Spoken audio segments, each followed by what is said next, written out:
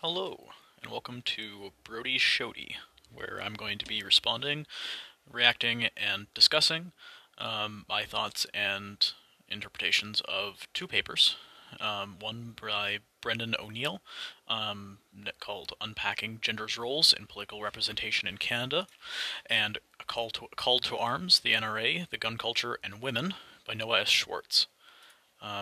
In this short audio recording, we're going to go over my personal experiences that influenced my reactions to these works, my thoughts, and generally just my interpretation of the world through the lens of these papers. So first off, we're going to be discussing Brendan O'Neill's article, and while going through it, and it's on the discussion of women in politics and why there is a disparity in women in politics in Canada, and it discusses the reasons for that. While I was reading this paper, I had a bit of a realization that although in North Bay, where I grew up, there is very few female politicians. Most of our elected politicians are old white Italian men. We have Vic Fedeli, who was the finance minister of Ontario for a while. We have Anthony Rota. It's not exactly a super diverse group of politicians. But when I was growing up, I was raised in a very matriarchal family. I always saw my grandmother, my aunts, my mother as being like the leading role in whatever the men were doing. Like that was the standard.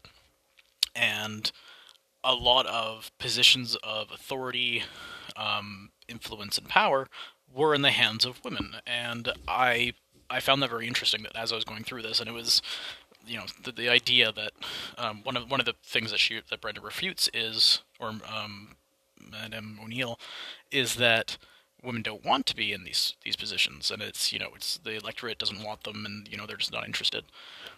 And growing up, it's all my doctors were women, the vast majority of my teachers, the vast majority of my principals, vast majority of a large portion of my family works in the school board. So I would, after school, I'd be with my mom, and she goes to meetings, either with the union or the school board. And the vast majority of those positions of power were women. There was very few men in those areas, and it was very interesting for me growing up.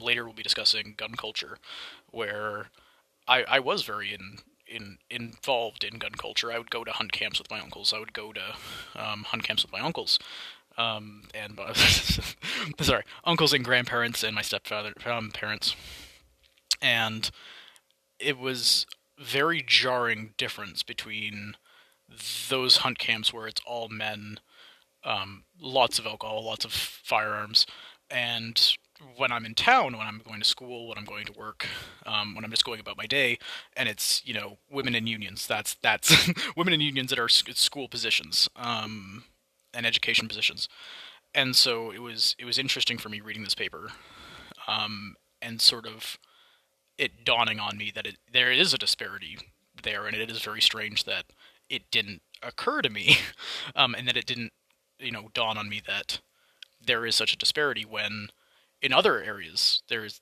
women in power. It was not an odd thought to me, and yet it never I without blinking accepted that, oh yeah, the men are politicians. That's a normal thing. The fact that we don't have there's no female MPs, there's no female mayors. We didn't have anything like that up in Northern Ontario. Even like I mentioned, that a lot of my family members are union members, and looking back at my friends' parents, a lot of them either weren't unionized, or the unions they were in were mining unions, and those were predominantly male run. And I think that's interesting that where I was raised allowed that to happen, and I've noticed it a few other occasions. Queer representation, I've definitely noticed that disparity. Where I grew up, there is a lot of queer representation, especially among students. I remember being in high school, and there are every student election, there was the vast majority of the victors were either female, or they were queer, or they were both. And that was the norm to me, is that bisexuality was that they accepted in every high school I went to. I went to multiple high schools, and that was an accepted thing. People like one of the schools I went to was Catholic, and it was very harsh in many ways. And looking back, there was a lot of issues with that school, um, that we'll not be getting into here. But you know, every I remember the grade 9, 10, 11 reps were all females my grade 9 year. And then when I transferred to a public school, um, with the exception of the first year that I was there, a female was the um, president of the student council, and the majority of the student council was made up of women. And that again was seen as I accepted that without thinking of, okay, well, why isn't in later, why in higher elected officials that are actually influencing policy in our nation and our province and our region, is that not the case? That it just suddenly drops off to it's a 40-60 balance, women in favor, to no, men are in charge. And I find that quite interesting. It Interesting is the wrong word. When I'm looking back on it, both in a self-reflective form and is attempting to be as unbiased as possible, and I'm looking at it from an outside perspective, North Bay was a very positive place to be raised in many ways, where and the influence of my parents and my family, where it's very positive influences for gender parity in representation and queer representation, and it is negative in a lot of respects. But I think that O'Neill's closing statements, where here, I'm just gonna have a reopen that up real quick. Here it is. So the point that caught my attention in her conclusion the most, and the article as a whole, but, quote, first, the economic and cultural context can be directly influenced the number of women who step forward and are selected as candidates. And that caught my eye because back home it's not the wealthiest area of the province. A lot of the jobs are tied to manufacturing and harvesting of resources, be that tourism, fisheries, or logging or mining, and there isn't a huge amount of wealth. So, and culturally, it is very rural. The vast majority of people live either in very small hamlets, or they're in one of the 5 cities that we have in Northern Ontario. The total population of the North is smaller than that of Ottawa, and so there is a vast cultural divide between North and South that I and other people that I've discussed the topic about have agreed on. And so I think it's interesting that we have, on the lower levels, from my experience of growing up, all these female representation, and then it's still that still doesn't breach. I don't want to say the adult culture, because that is different from a bit out of the side of the scope of what we're discussing, but the generational gap, I think, is also something that should be discussed, as well as, yeah, it can be slower to try and bring these parities forward in poorer areas, but again, it didn't stop the elevation of queer representation within Northern Ontario along the youth, and I think that's interesting and should be discussed, of the regional differences of Canadian representation. I am a Northern Ontario separatist, quote unquote. I believe that Northern Ontario should be its own its own political entity, either as an autonomous zone within Ontario or as a separate province altogether. For a variety of reasons, I believe that it will increase Indigenous representation in politics. I believe that it could impact women's representation in politics, as well as queer representation in politics. And I believe that self-determination is an important quality, particularly when there is such a geographic and cultural divide between the population centers of the South and the population centers of the North. But that is neither here nor there, and is not within the scope of this podcast. So, yes, Brennan O'Neill's Unpacking Gender Roles and Political Representation in Canada, overall, she goes through and she explains very well the ideas behind why there is less women in politics, as well as the statistical, such as parties not giving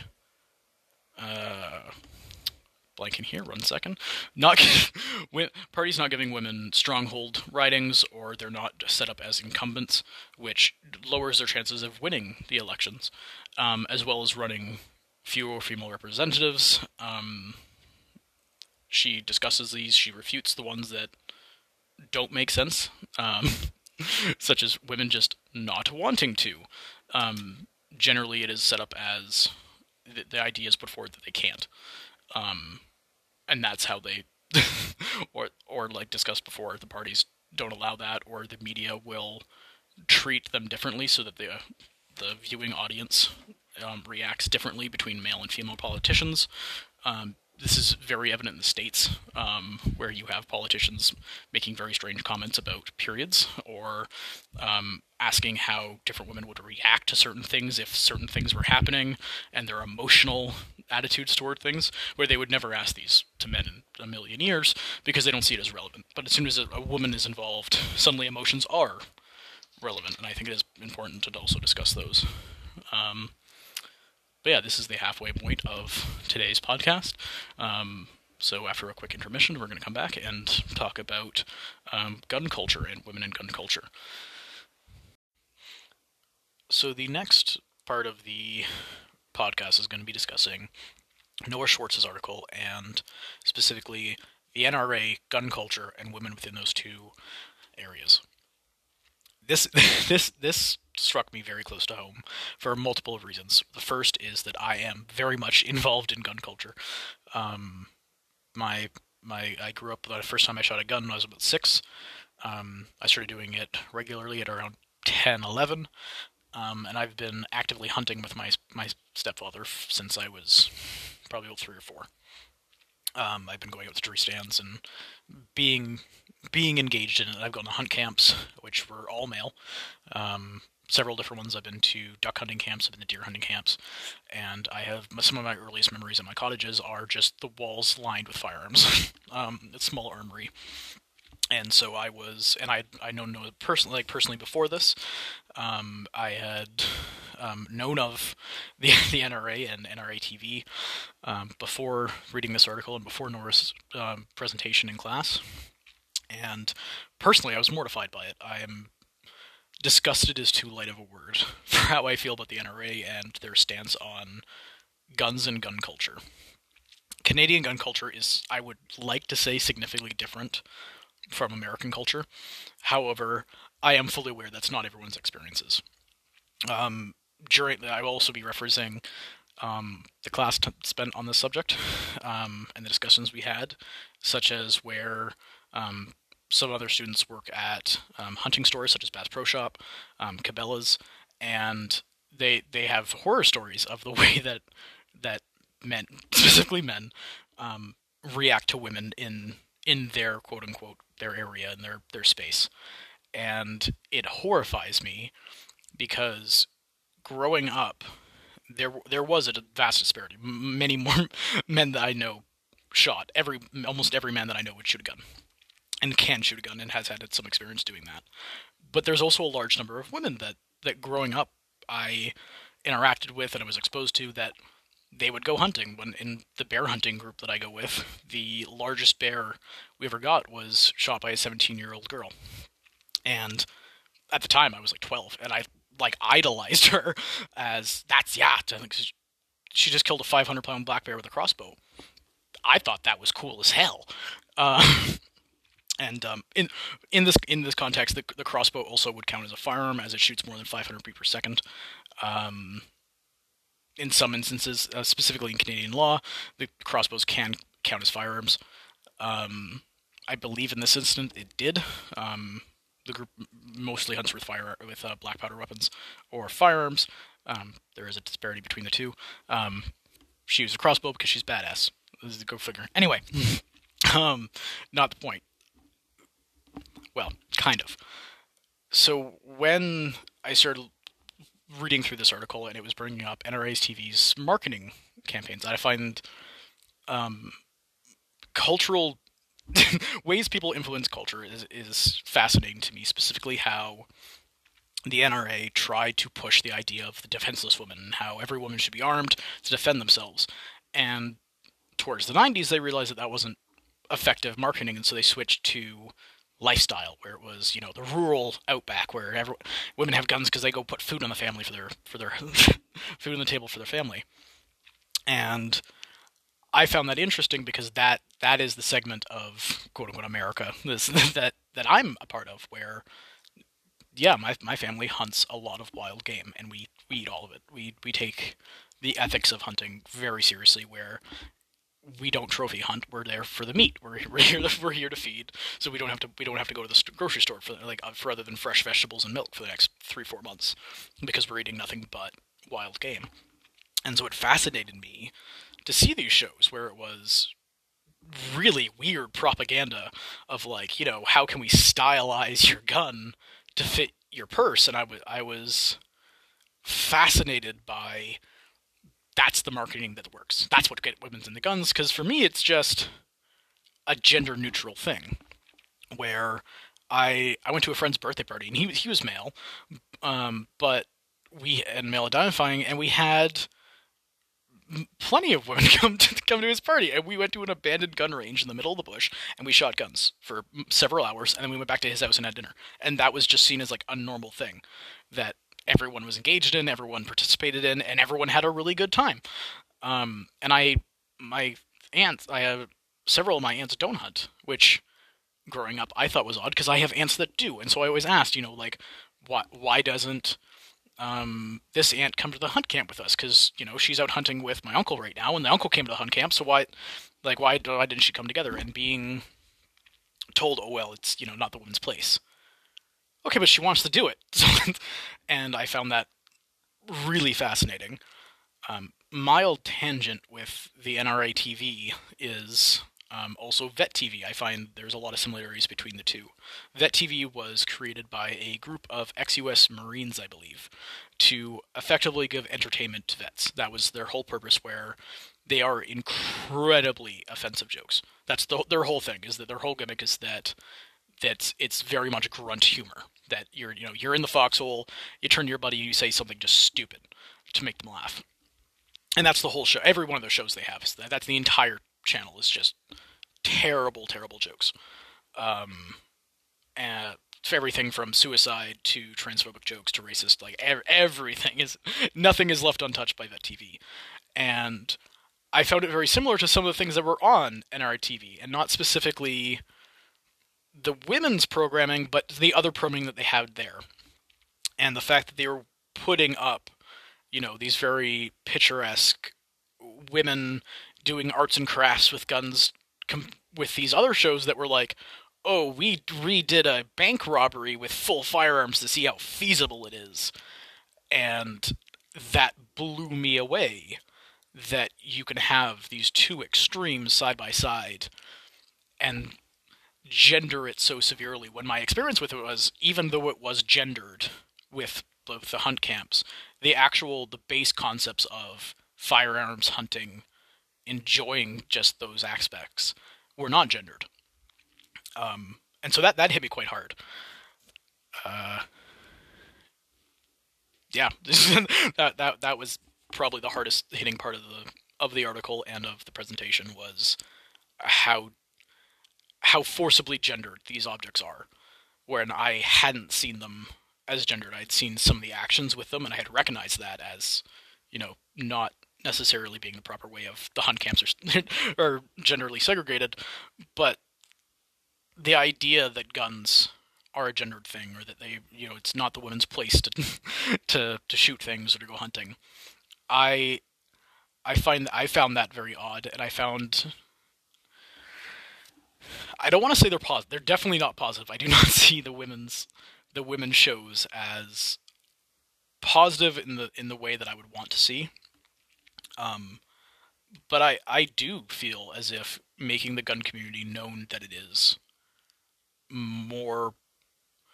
I want it to be as welcoming as possible. I personally, I don't want to say trained is too far of a word, but I have taught my friends at the shoot. Several of them have been queer or people of color, and looking back, I'm like, oh, that seems like that is a great thing that I have taught people in those demographics how to operate firearms, and I'm proud of that. And so I want the firearm community to become more broad and to become more diverse. But I also don't want it to be this gendered thing where we try and force people into neat little boxes where here's your pink rifle and here's your matching purse and off you go. I'm like, no, if you want to have a pink rifle, that's fine. By all means, do that, because customization of firearms is a really important aspect of firearm culture.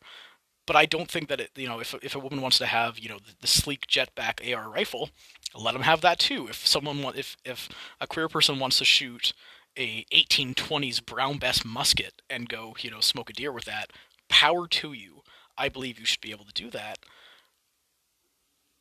And it feels off. I'm not I don't I don't know how to describe when I'm watching those videos, even as someone who's in the gun community, even as someone who is very positive, has a very positive outlook towards guns, and I'm aware that other people don't. But they make me those episodes, those TV shows where they have women doing arts and crafts, where they had like NRT as a whole, makes me severely uncomfortable. And I think it's a very interesting reaction that I had to that, both to just the article explaining it and the videos that I've seen of it beforehand, and Noah explaining it with his PowerPoint presentation and going through it. It it made me feel gross that I operate firearms, and I didn't like that feeling because it is a big part of my culture. When I'm back home, that is a huge part of how I grew up and how I was raised, and I am aware of. I would like to believe that when doing self reflection, I'm aware of the negative aspects of both the culture and the individual aspects of the culture and the culture as a whole. But I would like to believe that there are positive aspects of it too, and I do believe that the different ethics and morals that I got from being raised in the bush and being told, the life lessons of gun safety and the ethics of hunting, and also just shooting things with my friends, like just going and plinking pop cans. I do think that had a positive aspect to my upbringing, and I want it to be shared with other people, but not like this. I think it's probably the best way to explain it is that's I I don't see this as being the most a good way forward to the NRA. If their goal was just make the gun community more diverse, I would say that this was a misguided propaganda tool, knowing that the NRA's real goal is just hamper the common sense gun legislation in the states, which I think don't go far enough. Even the stuff they want to propose in the states, I don't believe it goes far enough. But their goal is to crush that at every opportunity and just have a large enough voter base that they can crush that. I see this as like a very malice. Like there's a lot of malice in this in intent for these propaganda pieces, and so I can't agree with them. I do not like them at all. That was my takeaway from this article was vile disgust and wanting to do it better. I wish that I could set up my own NRA TV counter opposition channel, and try and have positive aspects of the gun community. Yeah, that's my thoughts on that. So thank you for listening to my podcast, and who knows, maybe we'll do some more Brody Shodies. But thank you and have a great day.